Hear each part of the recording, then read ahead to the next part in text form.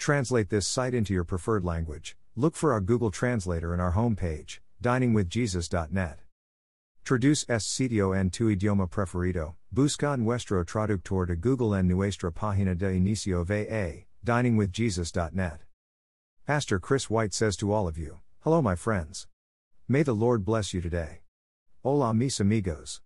Que el Señor los bendiga. The modern dictionary definitions of fornication: voluntary sexual intercourse between persons not married to each other, which would include adultery, and adultery, voluntary sexual intercourse between a married person and a partner other than the lawful spouse, are simple enough, but the Bible gives us greater insight into how God perceives these two sexual sins.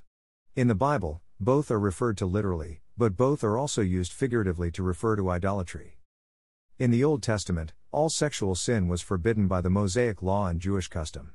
However, the Hebrew word translated fornication in the Old Testament was also in the context of idolatry, also called spiritual whoredom. In 2 Chronicles 21:10-14, God struck Jehoram with plagues and diseases because he led the people into idolatry. He caused the people of Jerusalem to commit fornication, v. 11, KJV, and to go lusting like the fornications of the house of Ahab, v. 13 NKJV. King Ahab was the husband of Jezebel, a priestess of the lascivious god Baal, who led the Israelites into idol worship of the most egregious kind. In Ezekiel 16, the prophet Ezekiel describes in detail the history of God's people turning away from him to play the harlot with other gods. The word fornication, meaning idolatry, is used numerous times in this chapter alone. As the Israelites became known among the nations round about them for their wisdom, riches, and power, which was a snare to them as a woman's beauty is to her, they were admired and courted and complimented by their neighbors, and so drawn into idolatrous practices. The word fornication is used in connection with pagan idolatry because much of pagan worship included sex in their rites. Temple prostitutes were common in the worship of Baal and other false gods. Sexual sin of all kinds was not only accepted in these religions, but encouraged as a means to greater blessings from the gods for the worshippers, particularly in the increase of their flocks and crops. In the New Testament, fornication comes from the Greek word porneia, which includes adultery and incest.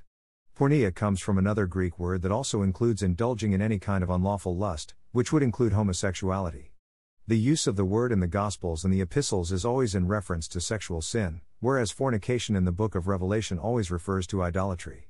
The Lord Jesus condemns two of the churches of Asia Minor for dabbling in the fornication of idolatry, Revelation 2:14, 20, and he also refers to the great harlot of the end times, which is the idolatrous false religion with whom the kings of the earth committed fornication, and the inhabitants of the earth were made drunk with the wine of her fornication, Revelation 17:1-2, NKJV. Adultery, on the other hand, always refers to the sexual sin of married people with someone other than their spouse, and the word is used in the Old Testament both literally and figuratively. The Hebrew word translated adultery means literally breaking wedlock. Interestingly, God describes the desertion of his people to other gods as adultery. The Jewish people were regarded as the spouse of the Lord, so when they turned to the gods of other nations, they were compared to an adulterous wife. The Old Testament often referred to Israel's idolatry as a one-and-woman who went whoring after other gods, Exodus 34:15-16, Leviticus 17:7, Ezekiel 6:9, KJV. Further, the entire book of Hosea likens the relationship between God and Israel to the marriage of the prophet Hosea and his adulterous wife, Gomer. Their marriage was a picture of the sin and unfaithfulness of Israel which, time after time, left her true husband, God, to commit spiritual adultery with other gods. In the New Testament, the two Greek words translated adultery are nearly always used, from their contexts, to refer literally to sexual sin involving married partners.